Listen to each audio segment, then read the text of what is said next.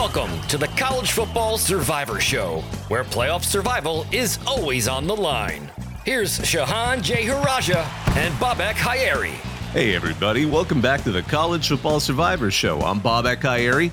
During the season, we examine the paths to crowning an ultimate survivor in each year's college football playoff championship, and in the offseason, we broaden our topics a little bit. But more than anything, I wanted to welcome back my great co-host, Shahan Jeyarajah, national college football writer for CBS Sports, and you, Dad. Welcome back.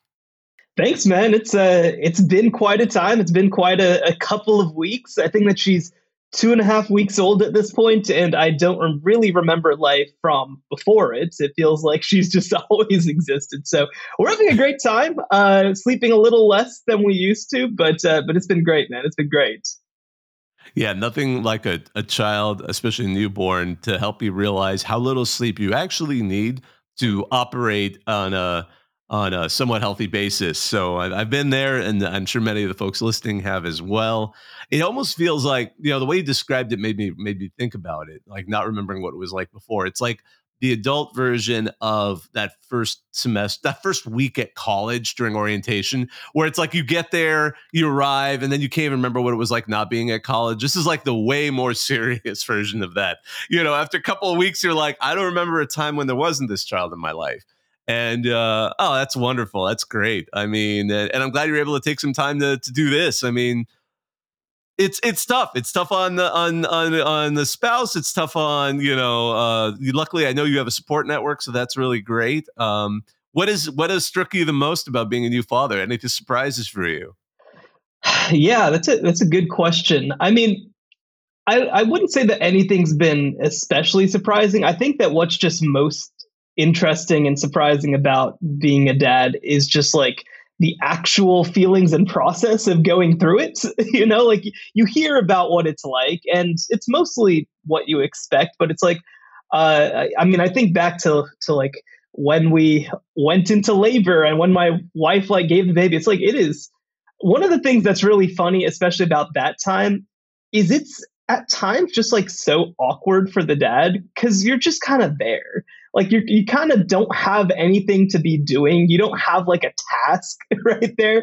And I think that a lot of men are very task oriented. So for me, we actually did an inducement so we had to be there like all day waiting for basically my wife to get to the point where she could give birth.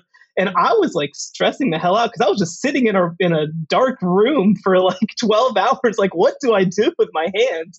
So that's honestly been the thing that's been kind of funny. Is just like trying to figure out, where can you help as a dad? Where can you not help?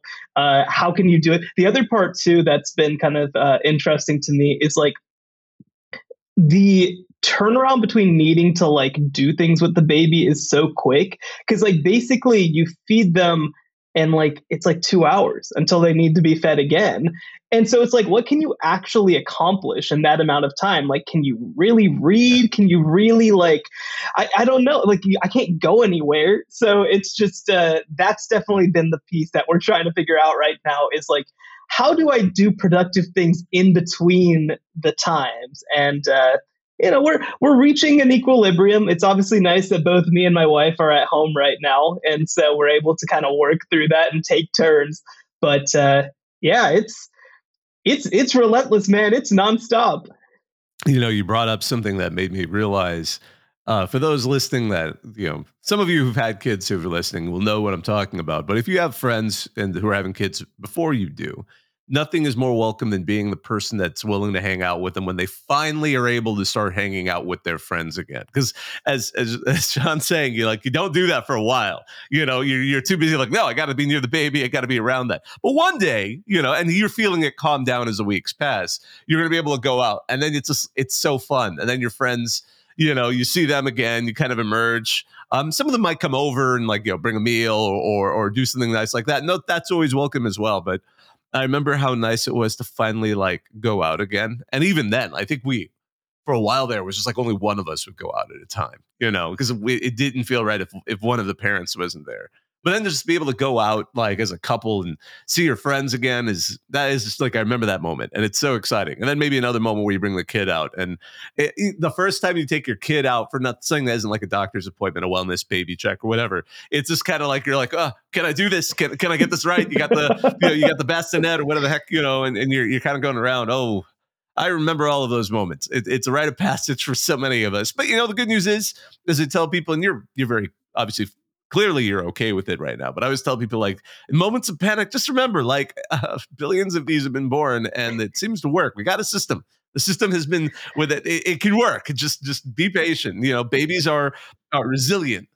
I know some dumb people who have kids, and they manage to keep their kids alive through infancy. So you know what? Like, if they can do it, I feel pretty okay about it. No, but it is funny because you do just get to a point, and I already feel it because it's funny. I'm like the first of like my generation of cousins to have kids, so like I haven't been around a lot of like kids or babies or all that sort of stuff very much in a very long time, and so like I probably hadn't held a newborn.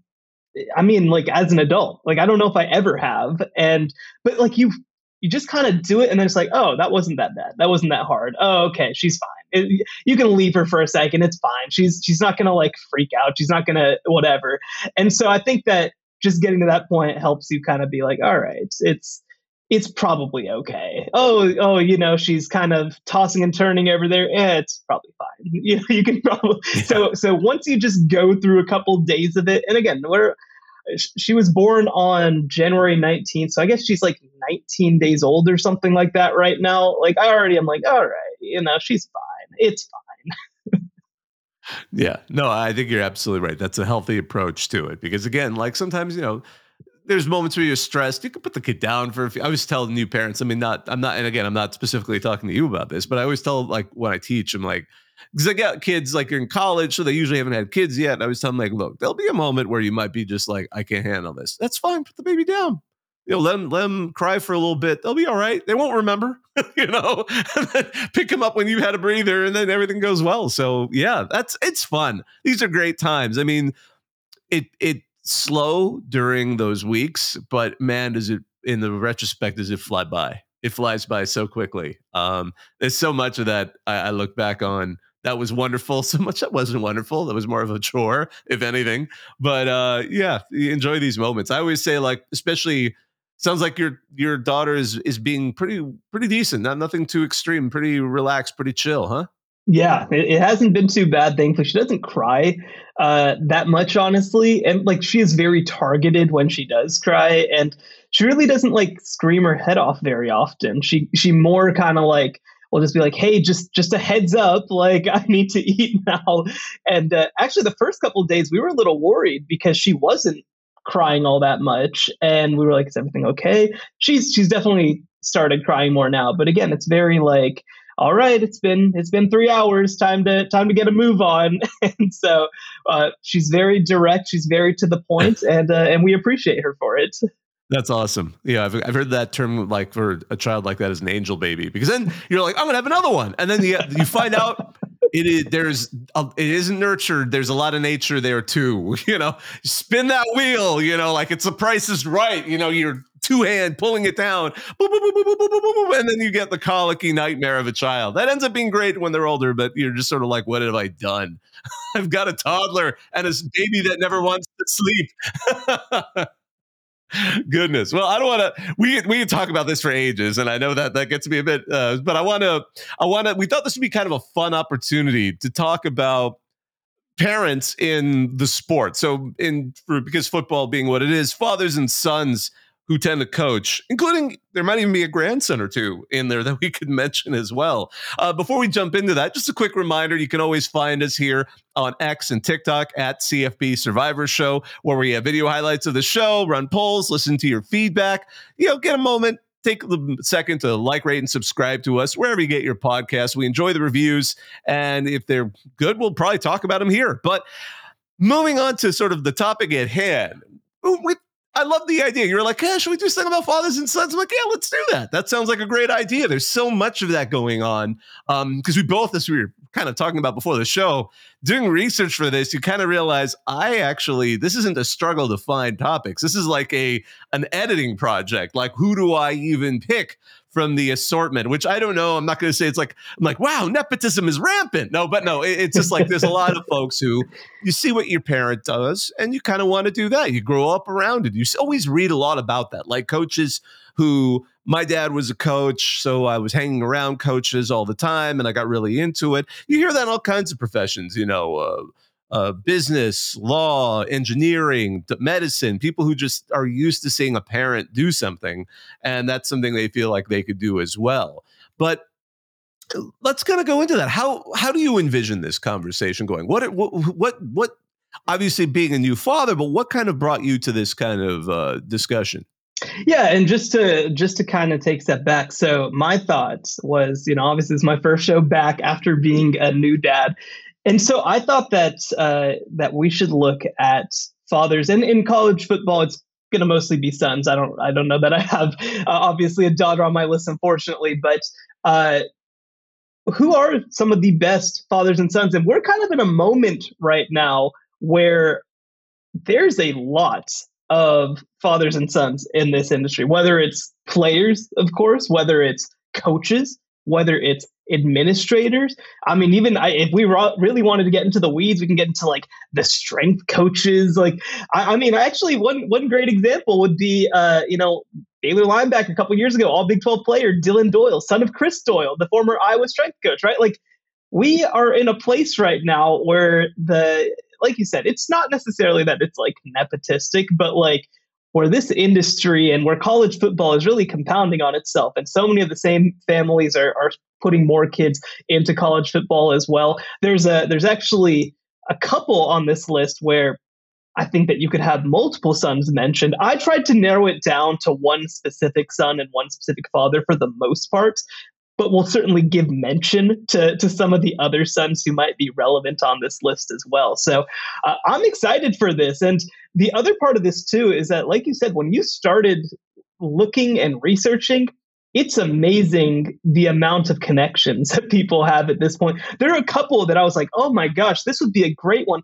but that's a nephew. Oh no, I can't include that one. Or, oh, this one's like, something like that. One that came to mind is new Mississippi State athletic director, Zach Selman, is the nephew of Leroy Selman, the great Oklahoma player. And I'm like, oh my gosh, that would have been perfect to get an administrator and a Hall of Famer as a player on the same list. Unfortunately, he's not eligible, but there are plenty of others that I think are going to be a lot of fun to talk about. The one that talking about people, you're like, oh, I should include them, and then you realize, oh, they're not actually related, or they're not related the same as. A lot of people make the mistake of assuming Eddie Robinson Jr., the head coach of Alabama State, is the son of the legendary Grambling head coach Eddie Robinson, but they're not related. What? So, that's news to me. Yeah, no, I was like, because I kept reading around, I'm like, why don't they mention the son? Why don't they mention the father? And then finally, I found the article that said, like, no, they're not actually related. I'm like, oh. Man, that must come up a lot. I mean, you kind of like, you can imagine how many awkward media questions come up, or just fans like, what's your dad like? Well, my dad is not the guy you're thinking of, but okay, thank you. Well, that's funny too, because I have met several times other members of like the Eddie Robinson family, and they are a junior, the third, the fourth kind of family. Yeah, his father always shows up for the award. Yeah, his son always shows up for the award that's named after his dad, because I've met him there. That's so funny. So that's the confusion. I'm like, wait, he doesn't look like the guy I met. When you look up the picture of the Alabama State head coach, and you're like, oh my gosh, boy, that's awkward. Like, because you imagine, like, because it's not, again, it's just so many things. It's the chance of your name being so similar. I mean, we don't say the same thing about guys with the last name Smith necessarily, but that one is just kind of like, oh, okay. Well, it's an HBCU coach named Eddie Robinson. Like, it's an understandable mistake to make.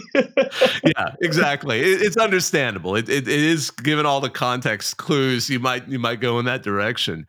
But let's see. So how should we kick this off? Should we talk with the obvious? Because there's a couple of names out there that are very prominent right now. Who would you like to kick off with? So well, let's figure out who's picking what. Okay. So why don't you go first? Okay. So you get first pick, I'll get second pick, and we'll just go back and forth and try to make the best team that we can.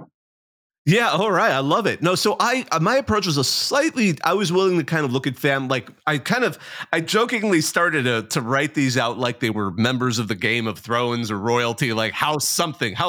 So I felt the way to kick it off was House Harbaugh, because they are right now the premier college football family in this moment in time. With, obviously, you start with the father, Jack Harbaugh, who was a championship coach at Western Kentucky when it was an FCS championship in 2002, which I believe is when he decided to retire. I think he was like, all right, I did it, I'm done. Got his son, obviously, Jim Harbaugh, who is now a college football national champion, but also very successful in his previous stops at San Diego and Stanford and the 49ers, getting the Super Bowl and losing to his brother, John, who we also should mention, only because he's also been a Super Bowl champ and is an NFL head coach. But sticking with college, there's a grandson involved, because you got Jay Harbaugh, who's also kind of, he's now following his father to the Chargers, but was also with with Michigan for the last several years. So I thought they would be a good family to start out with, only because you get that rare third generation who's at least far enough in his career where it isn't like a graduate assistant. It's like, no, they're all in their careers at this point. And I thought they're no better team to sort of start out with, no better family to start out with, if you're talking about the father-son relationships and coaching. Yeah, well, obviously, my fatherhood journey kind of started this conversation, but I think that the Harbaugh thing is the thing that really tied it together, right? That really made this a relevant topic. Obviously, Jim Harbaugh winning a national championship, becoming the third member of his family to win a championship, like you mentioned, and second at the collegiate level. I mean, as coaches, like, they are, like, in football right now, they are the first family of coaching, with obviously Jim, what he accomplished at Michigan, what he accomplished with the 49ers. Now he's with the Los Angeles Chargers. You look at John with a Super Bowl under his belt. He was in the AFC Championship game this year. They have another great team coming back next year. The one thing that's sad about this is that we can't get another Harbaugh Super Bowl because they're both in the AFC now. I feel like Jim should have thought about that before he took the Chargers job. But unfortunately, we'll only get that in the AFC title game. And also, unfortunately, Patrick Mahomes exists, so they probably won't be making many Super Bowls. But anyway, this is one of the great coaching families. And I think that if you're just looking at coaching alone, I think that this has a really good case to be, number one on the board. And then I think you also have to factor in the fact that Jim was a great college player who was one of the most successful Michigan quarterbacks of the 80s. So I like this pick overall. This is not who I would have gone number one overall, but I think that they probably would have gone number two for me. Okay, who's your number one? My number one, I'm going with the Mannings. And of course, they're probably better known for their NFL success, but this is an all-time college football family as well. And you do also have the grandson factoring in now with Arch Manning. The one thing, I don't really count him as part of that because he's Cooper's son, who wasn't really part of this whole thing. But when you talk about Archie, SEC Player of the Year, his numbers retired over at Ole Miss. He's considered an all-time great over there. He's in the Hall of Fame. Peyton comes through. He's a Heisman finalist. He's an All-American. He's a College Football Hall of Famer, considered one of the best players of all time. And then Eli comes through, and he also is SEC Offensive Player of the Year. They split up the award from being SEC Player of the Year to SEC Offensive Player of the Year at that point. But three all-time great college quarterbacks. They ended up retiring Eli's number as well. Peyton's number is retired at Tennessee. I mean, when you're talking about quarterbacking, this is the first family of quarterbacking. This is the greatest run of college quarterbacks from one family that we've ever seen. We'll see whether Arch can add to the list eventually. But, even I think factoring him in as the number one overall recruit in the class of 2023, I think that even that's relevant to me. That's, when you talk about even just as a recruit and coming to Texas, I think that even factors in as well. So for me, they are the first family of football right now in college football. I think that you look historically. I mean, I pulled up for research, I pulled up ESPN's list of the 150 greatest players of 150 years of college football. They're, Archie and Peyton are both top 50 players. They're the only family members to be top 50 players on that list. And of course, they went on to have great success in the NFL as well. Although I will say, and this is not like this is just such an indicator of how football has changed and how quarterbacking especially has changed over the past 70 years or whatever. Archie Manning has a 125 to 173 touchdown to interception ratio as a passer, which is just deeply funny. Again, not relevant to like whether he was good as a player, but it's just very funny that that was just fine back in the day. And then obviously you look at Peyton and Eli's numbers and they're just so dumb at the NFL level. And NFL is not why I'm picking this, but they are both also all-time college quarterbacks. I like the direction you took this, because if we're talking about college football, royalty, or just in terms of things, I admit I leaned a little on the coach administration side, but there is a coaching family that I have to bring up, and that's the Bowdens. I mean, starting with Bobby, just an incredible run, especially when he was at Florida State with national championships, a dynasty, making that team what it was, from being kind of an irrelevant afterthought that was better known as had a couple of famous alumni like Lee Corso as a player, and oh my gosh, I forgot his name. The Bandit, Smokey the Bandit. Oh my gosh, he was roommates with Lee Corso, the actor. Oh goodness, I am gonna. I'll get back to that in a second, because that's me. My brain. I'm a visual person, so I tend to forget names. But then let's go really quick though. The Suns. Tommy Bowden. Now, granted, I feel bad for Tommy Bowden, because I think history is going to more remember him as the guy who preceded Dabo Swinney at Clemson for all those years and was doing fine at Clemson, but they just couldn't quite get over the hill. It's sort of like, yeah. So, and then, but at the same time, he had that incredible year at Tulane where he had that incredible season at Tulane. And then his brother Terry, who again had that undefeated season at Auburn, which was kind of hamstrung by the fact that previously they had the sanctions that didn't allow them to actually play in a bowl game. So they had no shot at winning a title. And then he's been, a head coach at several other schools since then. Was he most recently ULM or most recently Akron? I can never even remember ULM. But right now I'm not sure where he's at.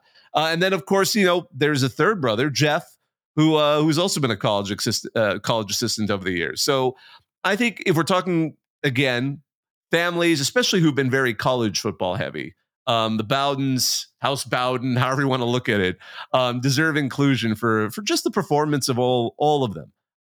Particularly, obviously, Bobby, and then the early careers of Tommy and Terry, most certainly. So I was completely unaware. You're thinking of Burt Reynolds, and That's it. Oh my God. I was completely unaware that Burt Reynolds played college football with Lee Corso at Florida State. I did not know that information, which is why I was blank in the face when you were talking about that. That is an incredible story. I'm sure that to a lot of our listeners, that's more common knowledge, but I did not know that. That's really funny. The problem is Burt Reynolds aged like fine wine in terms of appearance, and I mean, he was a Hollywood actor. Even the men get surgery here and there, and they just don't really talk about it, right? So I think that was part of the reason why. And Lee just looks like a guy who's been in the sun all day being a head coach, So I mean, it's a slightly different lifestyle in terms of that stuff. So yeah, no, they. And I remember when Burt Reynolds passed away, they were a few years later. They did the big estate sale that was much ballyhooed, and I was tempted to buy. I think he had it was like a Sun Bowl MVP, or something like that was in the lot. And it was the most generic looking trophy you've ever seen. Clearly someone at the Sun Bowl or whatever it was just drove up to the local trophy shop and asked for this thing. I don't even remember if it had his name on it, but I was like, I don't even know if it was real, to be honest, but I was just like, I was halfway tempted to put a couple $100 to say I had that, because it was such an odd thing, piece of college football memorabilia. I probably would have thought about it. That's pretty fun. But no, to talk about the Bowdens, I think that, like you said, they are probably the most well-known name in coaching. I think the thing that held it back a little bit for me is that Bobby just carries the list so much, right? Like what he did is just a completely different level. But I think that the Suns, for not being Bobby, did get a little underrated. Like Terry was very good for a long time. And by the way, Terry was recently the head coach at Louisiana Monroe. He just got let go this past year, but he was coaching up until this past year as well. And like you said, Jeff Bowden, a good assistant for a long time on those Florida State teams as well. So I mean, I think it's a very solid group. It's a very solid list, and yeah, they would have probably been my next pick if I had the next pick. But since I didn't, let's go ahead and move on to my next pick. So I picked a player with my first group. I'm trying to figure out if I should try to then go coach, but I don't know. I tried to, because there's so many coaches, like you mentioned, so many coaching families on this list. So I tried to err a little away from the coaches and a little more towards the players. Hey, I'll find a combo right now. How about that? Deion Sanders and Shedeur Sanders as next on my list. Now, look, Deion is a all-time, college football player, all time, but has obviously been good, as an HBCU coach too. We'll see if he's a good coach at Colorado long term. Whatever you want to say about what Colorado struggled with last year, Shedeur is a really good player, and you can throw Shiloh Sanders also onto the list as a defensive back. He's an all right player. I don't think that he's necessarily in that tier, but I think that Shedeur does belong in sort of that conversation of really good players. I think that he has a chance to be a first round pick next year if he's able to put together a slightly better season, and especially if they're able to maybe be competitive for a bowl game. And I mean, Deion speaks for himself. He's one of like the 10 greatest football players of all time. I think you could make the case, and one of the, probably 25 best college football players of all time. And so I think that he's a very obvious inclusion on the list. Again, you look at I have my like big board up here, and I'm looking like, man, there's a lot of good players on this list. I feel like I want to include, but I think that the Sanders are next on my list. I think that's a good inclusion. It's a current. I mean, obviously they're very timely, they're very topical, but I think they're very defensible because of that reason. I mean, the talent of Shedeur is you just kind of if he was coaching if he was playing on a team that was loaded, like if you threw him on Georgia, like imagine where he'd be at. And what he's doing at Colorado, there's still a lot of opportunity. I mean, probably have a whole other conversation about how, especially after the spring transfer window, what Colorado is even going to look like next season. But yeah, no, absolutely, I think that's a great call. And I am absolutely willing to still defend Deion's capability as a coach, because again, Colorado was in a dire situation when he took over, and I do agree with the concept of that he was a sports person of the year only because of the sheer splash he made, which was remarkable and unlike anything college football has ever seen. Period. If we're another family I wanted to bring up, and this one I'm going to actually add some, even though they're not blood relatives, they're kind of a bonus connection here. And that is the Stoops family, because you actually start with a high school coach, which is a little odd, but he's so important to all of this. And that's Ron Stoops Sr., who died young of I believe it was a heart attack, as I recall. He was a head coach of Cardinal Mooney High School. And I mention that only because that is what motivated his one of his not even his oldest son, but Bob Stoops, to retire when he did from Oklahoma and kind of pass the reins over to Lincoln Riley at the time. But he had 4 sons who've all become coaches. The oldest, Ron Stoops Jr., always kind of was happy, and there's good interviews with him if you look him up, where he always was happy sort of being an assistant to either his father or then to his brothers at their various stops. He was the one that went to Youngstown State and became a teacher by training, because that's what his dad did. And then the younger 3 brothers, Bob, Mike, and Mark, ended up being, they were arguably better as players. All 3 of them played for Iowa. And then obviously all 3 of them became head coaches. Bob Stoops, notably at Oklahoma, where he won a national championship. Mike Stoops at Arizona and has been an assistant since. And then Mark Stoops, the current head coach of Kentucky. Now I'm going to throw in a slight bonus here, because that same group, the same peers, the same teams also generated Carl Pelini and Bo Pelini, both of whom have been head coaches. Carl was briefly at FAU's head coach and is an assistant. And Bo Pelini, of course, was the head coach of Nebraska and Youngstown State, which is where they were all growing up, although they both went to different schools. Carl went to Columbia because he's apparently an Ivy League man, and Bo, of course, went to Ohio the Pelini's State. Ivy League people. Of course. When I think of they're an interesting group, and I've actually talked to one of. I did an interview once with Bo and his son.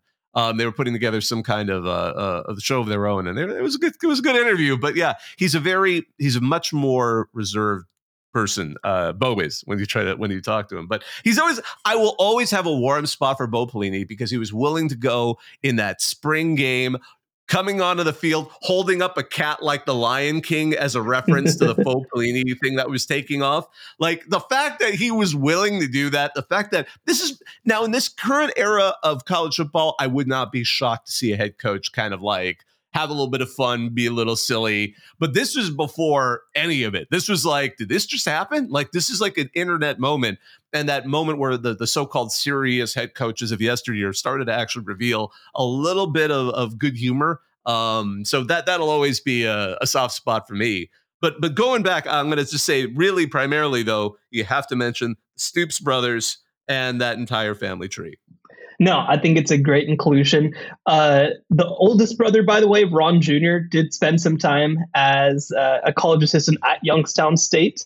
And so he doesn't deserve inclusion. And the other thing, too, if you want to make it generational, is Oklahoma's best receiver last year was Drake Stoops, who is Bob's son. So you can definitely include him on the list. I think he's going to have a chance to try and stick in the NFL a little bit. He's just like, I hate to use all the white stereotype words for a wide receiver, but he is just like such a crafty player. Like he is just somebody who knows how to find creases in defenses, and so he was a high possession guy for Oklahoma the past couple of years. So he's like a legitimately good college football player who does deserve mention on the list, even though he came to Oklahoma as a walk-on. So I think that you can also throw. So you got Ron Sr., you got all four brothers, all four of the Stoops brothers coach college football.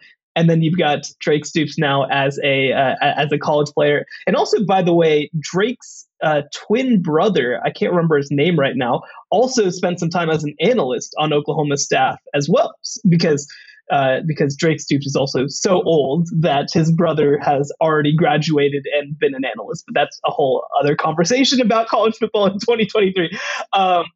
But I like the inclusion quite a bit. They actually, I didn't necessarily make the connection with them as a father-son duo, but like I said, I mean, like Ron Sr. was a significant, I think like a significant person. Isaac Stoops, Joey mentioned. Thank you so much to our producer, Joey.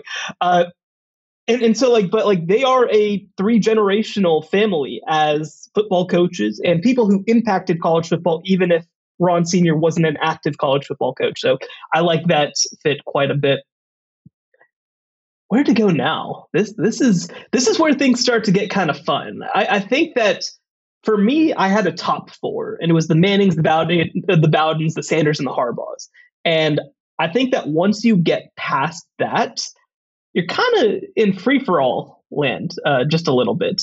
So I am going to go...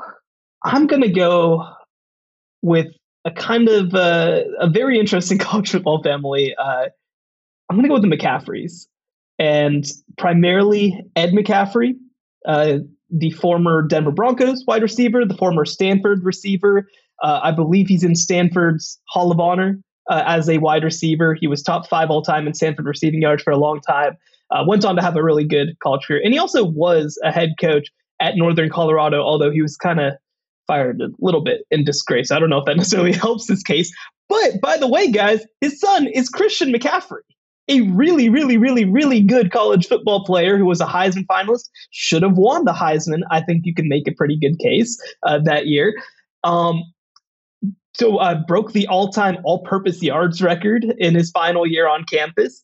And the other thing, too, is that I think I kind of made mention earlier. They have another son, Luke McCaffrey, who played wide receiver at Rice these past couple of years. And he was kind of awesome. The last 2 years, he had just about 1,600 receiving yards. I think that he absolutely has a chance to be an NFL draft pick and maybe even stick around in the NFL. But he was also, I mean, and again, this is not an NFL program. That's not what we're caring about. But he was like an all-Conference USA, all-AAC type of player as well. So to have those 3 on the board, I mean, that's a great group. And like I said, what happens in the NFL doesn't necessarily factor into the list, but watching what Ed and Christian did, I mean, that's a pretty good endorsement of their talents. I'm going to throw out a very kind of someone who isn't as expected. It's a current head coach and his father, and that's Willie Fritz, because Willie Fritz is obviously a massively talented head coach. I've been a big booster for him ever since Georgia Southern hired him, because he'd previously had very successful runs at Blinn, which is a junior college, Central Missouri, in D2, Sam Houston State, Georgia Southern, which he was there for the transition to FBS, and then obviously Tulane in Houston, and he's won several national championships, especially at the junior college level. And so he's been successful wherever he's been. But I remember when I had an opportunity a few years ago to interview him, I was blown away by his father, because his father, he died, unfortunately, a while ago. Like, he died at age 67 in 1987. But Harry Fritz was a coach he was a classic old school coach. Like, he coached football for a year, he coached basketball, he coached baseball, and he was an athletic director for 3 different universities. But and he was at one point the director of the NAIA, which is that smaller association that is a rival of the NCAA. But what people don't realize is he was one of the people that designed women's intercollegiate sports. I mean, I'm not even understating it. He's one of the reasons why there's women's intercollegiate sports. One of his daughters was also a college swimmer, and he wanted to kind of help that. He was motivated to do that. So the NCAA adding women's sports was the direction of that came from Willie Fritz's dad, Harry. So he's one of these hidden, I wouldn't say hidden figure, because he's a very successful white man, but but at the same time, he was out there doing this work. And especially last 2 years ago with the anniversary of Title IX. They were kind of looking back at some of the folks who had been part of that. And again, Willie Fritz's dad was part of that, in addition to being, so that's, both of them were involved in college football, but their greater impact, pound for pound, it's hard to say, like, yeah, I helped create, my dad created women's intercollegiate sports. It's a little bit of a huge one, and one that I think is a bit underrated in the greater picture of impact of father-sons in intercollegiate sports.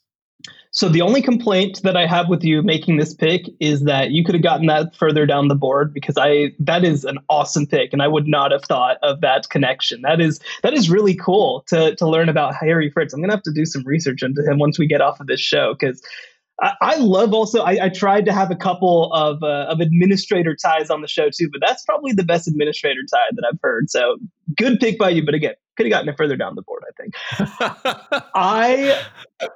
I'm going to go, man, I really am leaning on player combos right now, aren't I? This wasn't purposeful, but like, I feel like got some really good player combos. I'm going to go with the Griese family. Bob Griese, the former Purdue quarterback, considered one of the best college football players of all time. Won every award that there was except for the Heisman, basically, back in the 1960s, won the Sammy Baugh Trophy, Big Ten Player of the Year, consensus All-American. And then his son, Brian Griese, was the quarterback who quarterbacked Michigan to its previously most recent national title in 1997. Also a really good player, an all Big Ten type player as a quarterback as well. So I think that when you look at the combination of Bob Griese's excellence as an individual player and Brian Griese's importance to the University of Michigan for a very long time. He's also, by the way, the MVP of the Rose Bowl, which was the game that ultimately gave them the national championship. He's in the Rose Bowl Hall of Fame. He was an all Big Ten first team quarterback as well. So he wasn't an All-American necessarily, but I think that he was a very, very good player who was important. In some ways, I think you probably could compare him a little bit to what J.J. McCarthy was for Michigan this past year. So I think 2 very important Big Ten legends and 2 of the most important Big Ten players of the last little while in college football. That's a good one. I am going to actually go with another coaching family, but at a different division, but is so notable. Even if you don't know the name, you know the team. And that is Larry Karras and his family at Mount Union. So Larry Karras, for those who don't know, D3, there was a whole 12 years where all but one title game included just 2 teams. Like both teams won them all. And that was Whitewater under, of course, current Kansas head coach Lance Leipold, but also Mount Union under his rival Larry Karras, who won again 11 titles over his tenure, not just in that window, but over his tenure, retired with his 11th national championship, and then just told his AD, you know what, my son Vince, who'd been on the staff and was also he also, like all of his families, played for Mount Union in their collegiate years. He took over as head coach, won 3 titles, and now Vince Carius is actually working for Candle over at Toledo. He's the defensive coordinator there, and clearly talented at what they do in Toledo, because they're always up for another gig. I don't know why why Jason Candle still hasn't been hired and is still at Toledo. Well, that's a whole other question. We'll sidestep that. But here's the best part. So when he stepped away, his brother-in-law is now the current head coach of Mount Union. So technically still a part of the family tree, just married to the daughter of Larry. So the current head coach, Jeff Dart, is actually the father, probably the son-in-law of Larry. So it's an interesting family. One of the nephews is a head coach at some level. I forgot, has been a head coach at some level. Eric Rayburn. I don't have that in front of me off the top of my head, but so that's another family. I'm thought not Division I, not even Division II, but they are absolutely their impact at the Division III level. Just ask anybody who's been involved in Division III during that particular run. They were unmistakable, and they dominated their level of collegiate sport. Yeah, that is such a good pick. That is such a ridiculously good pick. People need to understand what this Mount Union thing is. It is, there's nothing quite like it at really any level of college football, not just necessarily the success. I mean, other places have had success, but just the way they do things has bled into college football at every level. I mean, you talk about Mount Union. This is a program that put Pierre Garçon into the NFL, that put Cecil Shorts into the NFL from Division III. That is so dumb. That should not happen, but they did it. This is a non-scholarship level of football. And when you talk about coaches who have come through there, you mentioned the Toledo guys, Jason Candle, Matt Campbell also played and coached at Mount Union. Nick Sirianni came through Mount Union as well. I know that he's not the hottest name right now, nor is Alex Grinch. But again, for Alex Grinch to be a Division III guy, to go up through the system and obviously have success at the Power 5 level, I mean, it's Mount Union is one of the great kind of producers of coaching talent that we have at any level, and the Karras family is right at the center of it. So that is a really good pick. I honestly am starting I wanted to add one thing before I forgot. I just looked up Eric Rayburn because my note didn't make sense. It's like coach at many teams. So they're all lower division teams, but he was at he was head coach at Wabash, pardon me, the D3 all men's school. Then he was at Savannah State in that brief period where they were FCS. And now he's been at Gannon. He's been their head coach since, which is a D2 team out in Erie, Pennsylvania, which I visited once, so yeah, that is, again, that's just the family. And I love the fact that you mentioned the coaching tree of former players is absolutely it punches way above its weight for a Division III school. Yeah, I'm starting to get a little mad because you're taking me to the cleaners with this inside college football stuff, and that's usually my purview. So I do not feel prepared. I'm blaming. You got baby on the brain, baby. You got baby on the brain. That's it. I love it. So I love those picks. I'm gonna still stick with players. I don't know. I just have a lot of players on my list. I'm gonna go with 2 players with the same name. Marvin Harrison Sr. and Jr. Marvin Harrison Sr. played at Syracuse, was an All-American receiver, had 1,100 receiving yards at a time when people didn't really have 1,100 receiving yards. And Marvin Harrison Jr. obviously was what he was this year. I do think that he was a little overhyped as a college player. I think that he was extremely good, but I think he projects even better as an NFL player at the next level. But he won the Biletnikoff. He was a first-team All-American, no question about it, right? He was one of the 2 or 3 best receivers in college football each of the last 2 years. That's the floor for what he is an awesome player. And obviously, I think that when you talk about 2 All-American receivers, you talk about one of the best receiving pairings that I think that you can make in college football over the past 25 or 30 years. So I think that they deserve mention on this list. I think that's a good one. I love it because you're going very player heavy and I'm going coach heavy. And I'm thinking now of a coach who got a little bit of heat for having his son originally as a player for him. and that is Dan Hawkins and his son Cody. Now, I have a big soft spot for Coach Hawkins, Dan Hawkins, I should say, because he was absolutely fantastic at Boise State. Before that, he was at Willamette, which is a D3 school in Oregon. And by the way, when we talk about dynasties, a striking number are from the Northwest and California that people don't even think about, and even the mountain states. But so he ended up taking the job after, because for those who may not be remember, a lot of people who are more, I don't want to say it like in an insulting way because it's been so much time, people associate Chris Peterson with Boise State being successful. And that is true. He was there at the peak. But Dan Hawkins and even Cotter before him, they really built that foundation. And a lot of that's when Dan Hawkins, feel the Hawk love, like all of this is his famous kind of Zen approach to college football. But then he got to Colorado. Things didn't quite go as well as they had hoped. And as they've all found out, it could get quite worse. It could get a lot worse. Really, right now, we're finally seeing them climb out from what happened after they let go of Dan Hawkins. But again, so he was there and Cody Hawkins was his quarterback. But now, and Dan Hawkins has just retired. He was in TV for a while and then came back to coach his alma mater, UC Davis, just outside Sacramento. And he was there and doing pretty well, getting the Aggies into the playoffs here in several years. But then this past season, Cody Hawkins, his son, was the head coach of Idaho State. So we had a wonderful moment where the head coaches of two rival conference teams were father and son. And certainly we've had that before. We mentioned them at the outset, but Bobby and Tommy played each other in the Bowden Bowl for a number of years there at Florida State versus Clemson in the ACC.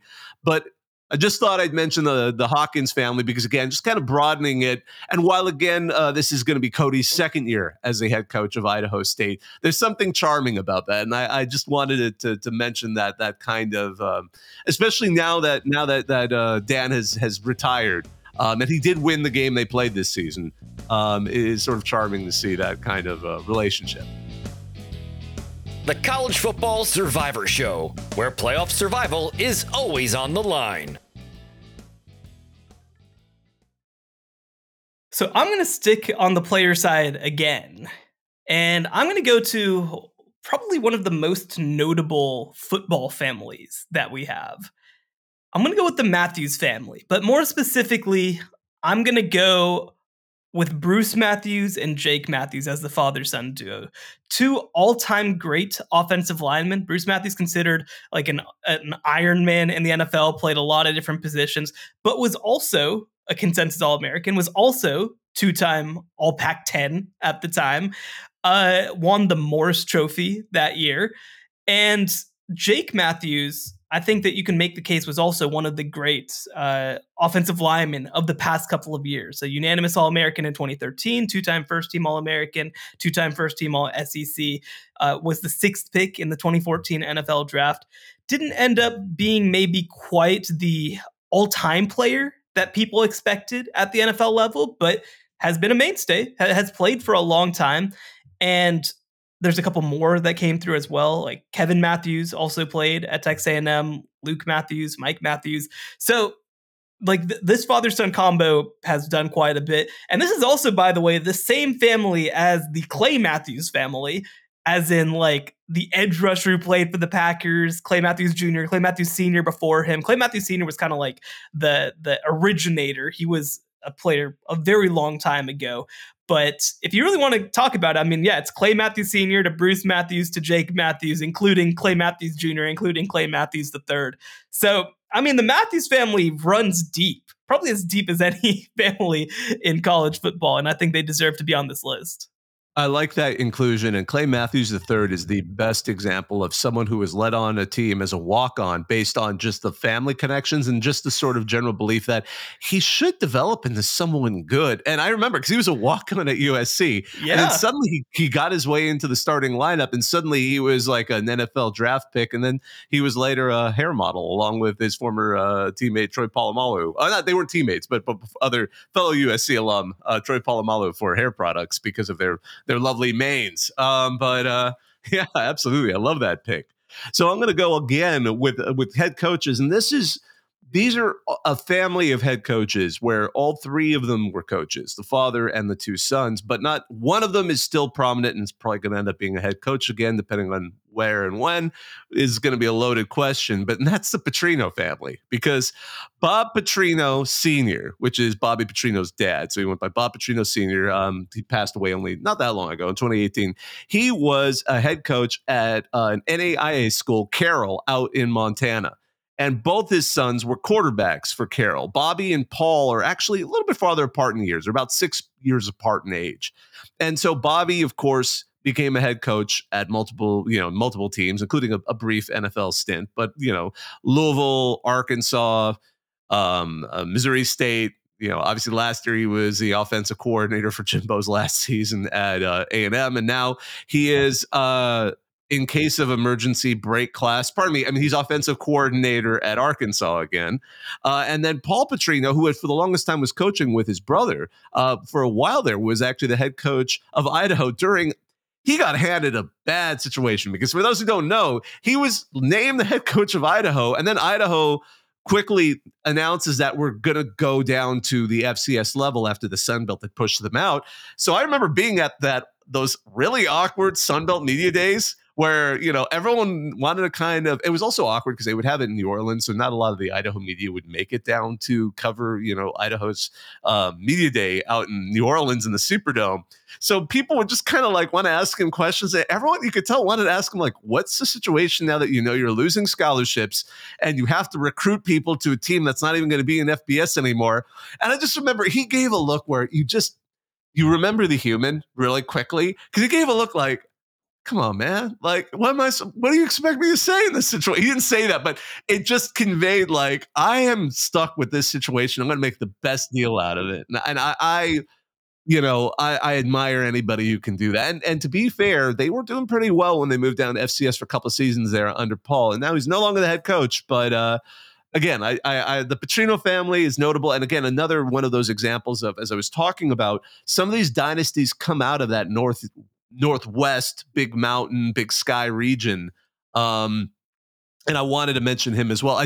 A quick side note to that, because I don't think he necessarily deserves to be mentioned on the same level of father-son royalty, but Dennis Erickson's also a guy from out there, because he played at Montana State, obviously won at many different levels. He was an NFL head coach, was a college head coach in the true journeyman sense at so many different departments, but has also won a national championship when he was obviously at Miami. And then his son Bryce is also a college assistant right now. So I just wanted to throw the Ericksons out there too, but also an example of at least the paterfamilias was way out in Montana, out in that way. So I thought I'd mention those two, at least particularly the Petrinos, because of their relevancy. No, I mean, and one thing that I'll mention too, this isn't necessarily a note about fathers and sons, but I think that sort of Northwestern culture, it's really starting to permeate a little bit, right? I mean, Kalen DeBoer obviously comes from South Dakota. You see the success that South Dakota State's had. You've seen the assistants that have come through North Dakota State, like a Chris Kleiman. There's some really good football being played out there, and they do things a certain way, a little bit of an old school way. But I think you even see Matt Entz, the former North Dakota State head coach, hired at USC because they want to get a little piece of that as well on the defensive side of the ball. So I think that you're right. And the other part too is that while there's a lot of pressure to win, of course, I mean, Matt Entz just left because he only won a national championship. I think that there's also, I don't want to say a patience, but you can build something out there. I think that you can do things your way. You can build a culture. I think that one thing that helps, I got to talk to Jonathan Smith when he was at Oregon State a little bit about this, is when you're out there, what you do is football, man. And you can kind of bring in guys who want to be there, who want to play football, who want to do things the right way. And so I think that you're right. It's notable, the sort of Northwestern culture that you see out here, in a way that I don't think that people talk about enough. One other name I wanted to throw out there, and he was in the back of my list, not someone I was going to, but also just kind of continuing this Big Sky country, is Sonny Lubick, who some people may remember as was the coach of Colorado State for many, many years. He went to Western Montana, And then both his sons are currently, I believe, assistants at college and NFL level, Matt Lubick and Mark Lubick.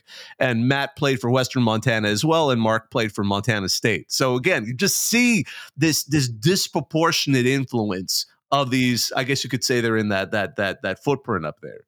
And it's fascinating, particularly considering how sparsely populated we're talking about. The heft of the head coaches out there is some. I mean, you can even talk about. I believe Carroll. I don't know where. I mean, we're talking about that small Montana school, Carroll. I don't remember when he was there, but John, was it Garigaldi, the guy who was St. John's head coach, the D3 school that had like the ridiculous number of wins. Like he broke the record at one point. He also was at a Carroll as well. At least that was his previous spot before he took the St. John's job and stayed there for like decades upon decades, which put him up there in that same Halcyon group with Bowden and Paterno and Eddie Robinson, the guys who had been at head coaches for so long and were inseparable from the teams that they were associated with. Yeah, no doubt. Okay, let's run through a little quicker. We've obviously spent a lot of time on these first 7. So my next one, I'm gonna go with the rare player administrator combination. The other guy was also a player, but better known as an administrator. I'm gonna go with Oliver and Andrew Luck. Andrew Luck, of course, a Heisman finalist. I think 2 years in a row he was kind of the guy who helped transform Stanford into being Stanford in a lot of ways as a player. And Oliver Luck has been a long-time administrator. He's kind of like the first call whenever anybody runs into trouble, whether it's the Big 12, whether it's the XFL, whether it's West Virginia, whether it's anybody. And so, again, one of the most well-respected administrators, I think you could say. Anytime, as somebody who's a national reporter, anytime there's an opening in college football, it doesn't really matter what it is.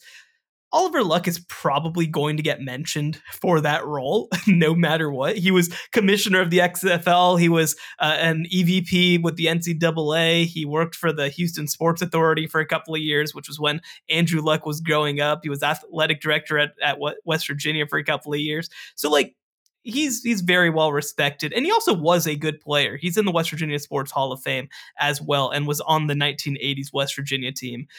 So I think that Oliver and Andrew Luck, a combo that makes a lot of sense. Yeah, and I just to kind of keep this moving, there's a pair of family coaches that have been in the news, and they're because of the University of Washington, because Jedd Fisch has hired 2 dynastic coaching families, the second generation, the next generation, to be part of his staff. And that's, of course, Steve Belichick's son. Actually, pardon me, not Steve. Oh, my goodness. Actually, yes, it is Steve. I forgot. He's probably named after his grandfather. You have the Belichick family, because Steve Belichick was actually who passed away, 1919 to 2005, the father of Bill Belichick actually was briefly a college head coach at Hiram, which is a small college that still plays I believe D2 football out in the East Coast. But Bill Belichick, the legend, obviously we all know who he is. He was with the Patriots up until recently. His son, Steven, who has also been a head coach and a coordinator, was just hired as Washington's defensive coordinator. And that's an exciting hire. It's an interesting hire. And that's a rare grandson who's now clearly rising up in the coaching field, because a P5 coordinator position is not, especially the reigning national champion runner-up, is nothing to denigrate. And his brother, Brian, has also been an assistant in the NFL as well.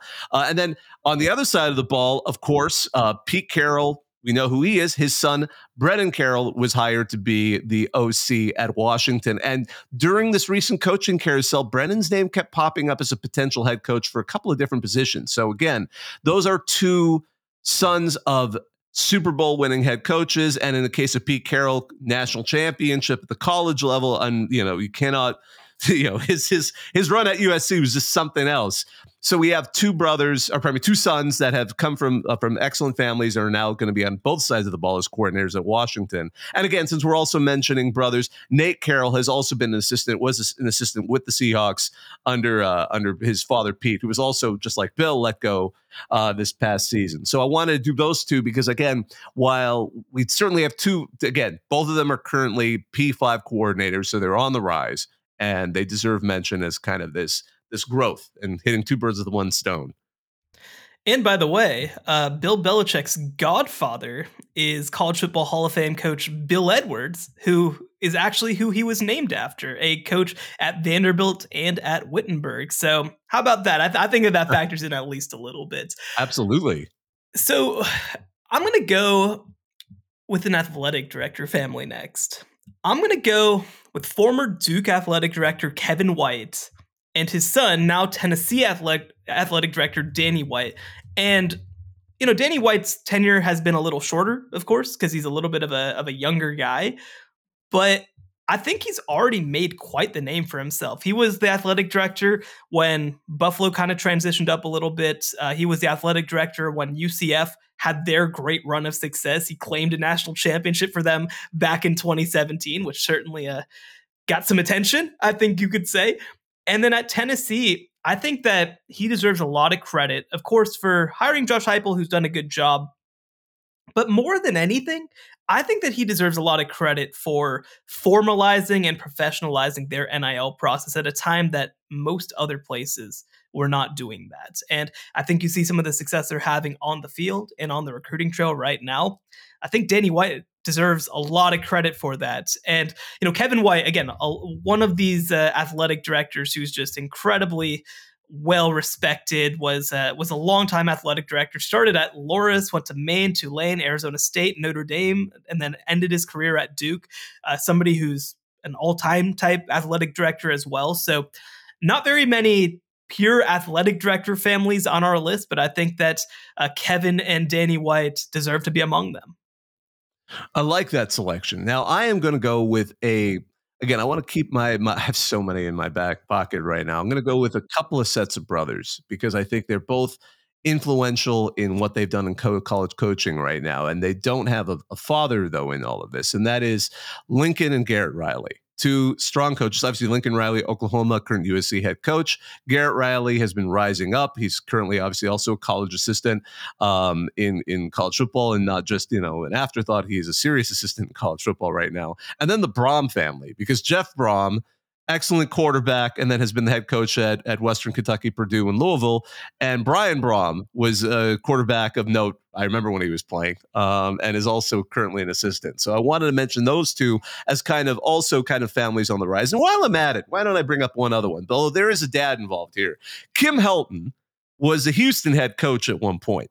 His two sons are Clay Helton, the current head coach of Georgia Southern and previously USC, and the current Western Kentucky head coach, Tyson Helton. So that's another family I want to throw out there of current head coaches that are a familial relationship, in addition to the sets of brothers out there. But that's always exciting. I always love it when you see brothers who both made that work out. So we'll just call that the USC group then, because of the Heltons and the Rileys.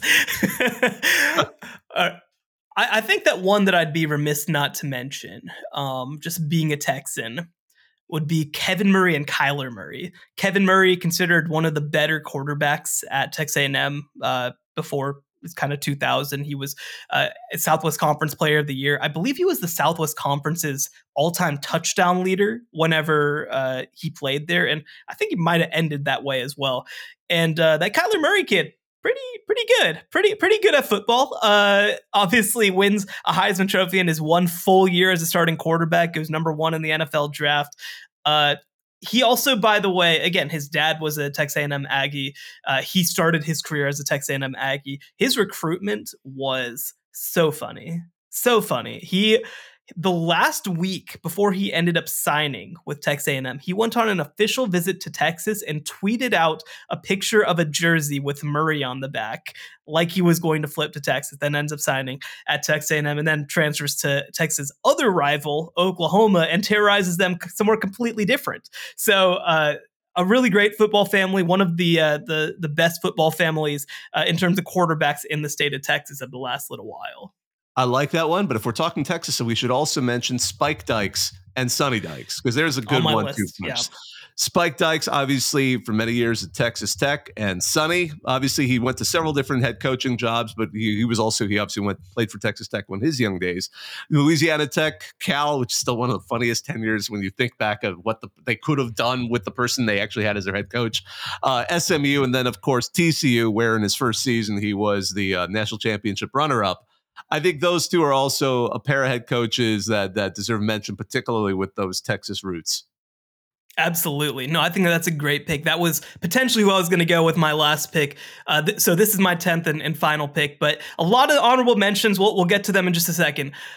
What direction do I go here? This is a good question. I mean, this is my last pick. You've already made all your picks, so I'm gonna think out loud just for a second.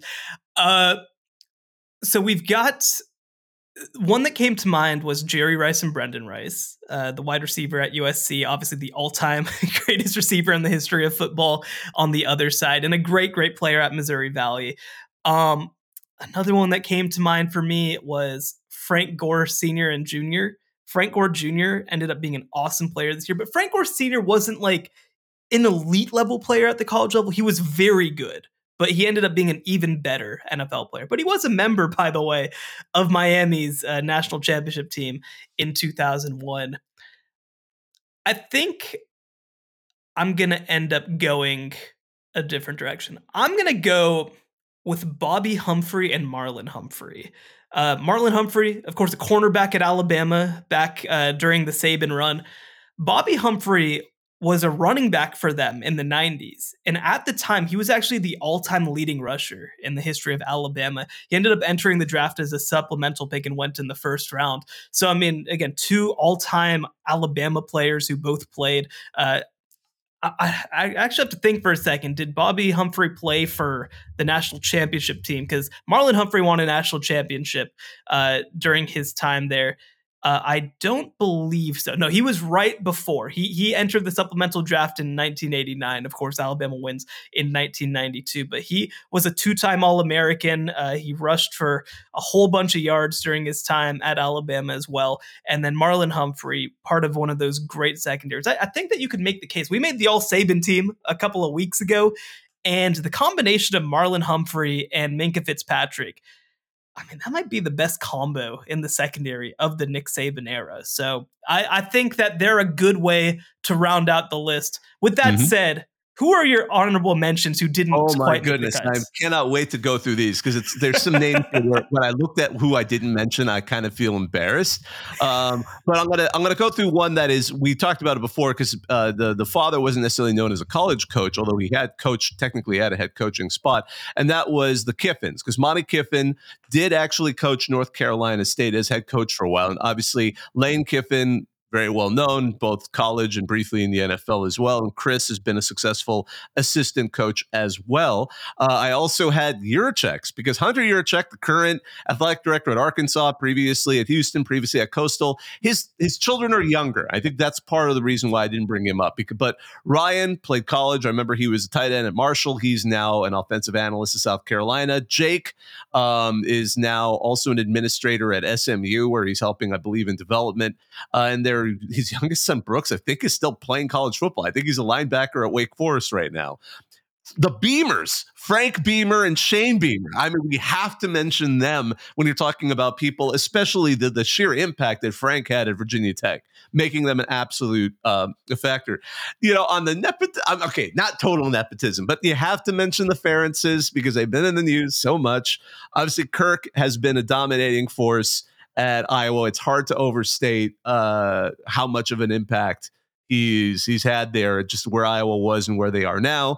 But of course, Brian Ferentz had some we're going to see where he goes. I'm sure he's still got a bright future ahead of him. And then his other son, James, was a decent football player in and of himself, and he's still playing in the NFL as far as I know. And then you have the Lynn family, Anthony Lynn, who was the Chargers head coach. His son is a very promising rising coordinator, because last season, D'Anton Lynn was the defensive coordinator under Chip Kelly at UCLA. USC was so desperate for a great coach, they hired him. They hired the Rivals defensive coordinator. So that's another one. We never mentioned Lou Holtz and Skip Holtz. There's another father-son combination. Lou Holtz was phenomenal as a college head coach. Obviously, Notre Dame is what he's best known for, winning a national championship there. But at Minnesota, Arkansas, NC State, William and Mary, and South Carolina, trying to bring that program out of the pit it was in. I always forget he was like a head coach in the NFL for like one season. And then Skip, obviously he had his own stops as well at South Florida and Louisiana Tech. He's now, I believe, in one of those spring football leagues. He's currently a head coach there after he was let go by Louisiana Tech. And we're speaking of South Carolina, although he's not as well known for being a South Carolina coach, the old ball coach, Steve Spurrier, obviously won Heisman as a player there, was a head coach there, NFL briefly, back to South Carolina. And his son, Steve Spurrier Jr., is a college assistant currently, and Scott Spurrier is also a college assistant. I also had, goodness, there's so many people I had here. Rich Stockstill, who was finally let go at Middle Tennessee. His son, Brent, played for him for many years and is a college assistant. On the controversial side, I have to still mention him, Art Briles. You have to mention Art Briles because Kendall Briles is still a very highly regarded coordinator. And his son-in-law is, of course, Jeff Lebby, who was at Oklahoma last season as their coordinator, is now the head coach of Mississippi State. My goodness, I could keep going, but those are some of my honorary mentions. All right. I love that list. I think that a lot of those make sense, several of which were on my list as well. I'm going to mention Jim Tressel and Mike Tressel. Mike Tressel, now a very well-respected defensive coordinator under Luke Fickell at Cincinnati and Wisconsin. I'm also going to mention Dominic Raiola and now Dylan Raiola. I like that one. We're a little early on Dylan Raiola. He hasn't yet played college football, but I think that he is a game-changing enough recruit that, like I mentioned, Arch with the Mannings, I think that the combination of Dominic and Dylan Raiola is one to mention. You did mention Pete and Brennan Carroll, but that's one that I wanted to bring up. Brennan, I think, is an up-and-comer in this industry right now. Like I mentioned, Frank Gore and Frank Gore Jr. Frank Gore Jr., by the way, won MVP of the Shrine Bowl just a couple of weeks ago. And actually, Frank Gore Sr. was there filming on his iPhone, like, of him getting awarded. And I'm like, man, I think that somebody will get that for you. Don't worry about that. And I do want to emphasize again, you mentioned Sonny Dykes and Spike Dykes, one of the first families of coaching in Texas. The funny thing was that Sonny went to Texas Tech, where Spike was a coach, and did not play football. He actually played baseball during his time at Texas Tech. He didn't want to play football over there, but he did eventually stick around as a coach. He coached high school ball. He ended up joining Mike Leach's staff as, I believe it was, inside receivers coach, and worked his way up, did a really good job. And I think that you mentioned it a little bit before. Sonny, I think, got a really bad rap because of how Cal went. And I think that he's proven time and time again that he's just a good football coach. Although he's got to figure out what the hell just happened during his most recent year at TCU. But I have a lot of faith that he's going to figure something out. So strong list. I'm going to run through our official top 10s each real quick. At number 1 for you, House Harbaugh, Jim and Jack and John Harbaugh and Jay Harbaugh now, the Bowdens, the Stoopses, the Fritzes, the Karras family of Mount Union fame, the Hawkins family. It's a weaker pick for me, but that's all right. The Petrino family, the Belichicks, led by not just Bill, but 2 generations of Stevens. The Riley and Heltons, which again, I think it's kind of fun to tie both of those USC ties in there, and the Dykes family, Spike and Sonny. For me, I went a little more player heavy. I went with the Mannings, Archie, Peyton, and Eli, and now Arch coming through. The Sanders family, Dion, Shiloh, and Shador Sanders. The McCaffreys, Ed, Christian, and Luke. The Greaseys, Bob and Brian. Marvin Harrison Sr. and Jr. The entire Matthews family, which there's a lot. Oliver and Andrew Luck. Kevin and Danny White as administrators, Kevin and Kyler Murray as Texas A&M turned Oklahoma legends, and the Humphrey family, Marlon and his father, Bobby. So a lot of really great people. And I mean, there's so many guys we didn't mention. Like Joe Alt's dad was a great college football player. I mean, there were just so many guys. Morris, Chris Henry. you have a head coach, the NFL head coach, and Jim Morris still coaching. Yeah. Jim L. I always forget they're not junior and senior. One has an E, one has an L. The McIntyres, George McIntyre was the head coach of Vandy, and Mike McIntyre was San Jose State, Colorado, and now FIU. I mean, there were so many. Like a lot of people want to be like their dad, and I'll just say that. I mean, again, I don't want to do the nepotism angle. I just say a lot of people see what their parents do and they want to do it, and I love that. Yeah, and one other that I'll mention, just because I have a local tie to them, is the head coach at my high school. Whenever I first entered high school, was Bob Shipley, and his sons were Jordan Shipley, who played with Colt McCoy, and Jackson Shipley, who played a couple years after that. And then Bob actually ended up at staff on Texas for a couple years too. So I can make the father-son connection, even if it's a little tenuous. So let's throw the Shipleys under consideration too. I love it. I remember Jordan Shipley as a player. Absolutely. Well, yeah, he played for like 8 years. How could you not remember him? Oh my goodness. Well, I think that's a good spot to wrap this up.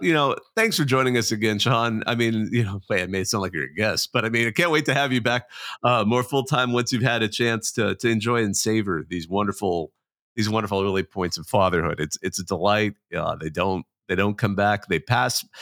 As I say, they pass slowly when they're happening, but then you look back and you realize they just flew by. So savor every second of it. Savor the joy. Eventually, because I know she's a little young, and when she starts smiling, that's when it's going to really melt your heart. That's when you're going to it's going to just slay you inside. It's an incredible feeling, a wonderful feeling. And man, that's wonderful. Congratulations again to you and your wife on having a family together. That's great. But we'll wrap this one up here. I just wanted to thank all of you who are listening to us. I want to thank our producer, Joey Aliberti. And be sure, if you get a chance, like, rate, and subscribe wherever you get your podcasts. You can find us on X and TikTok at CFB Survivor Show. He's Shehan Jeyarajah. You can find his work at cbssports.com and at Shehan Jeyarajah on X and TikTok. And I'm Bobak Ha'Eri. Thanks for listening. Take care. The College Football Survivor Show, where playoff survival is always on the line.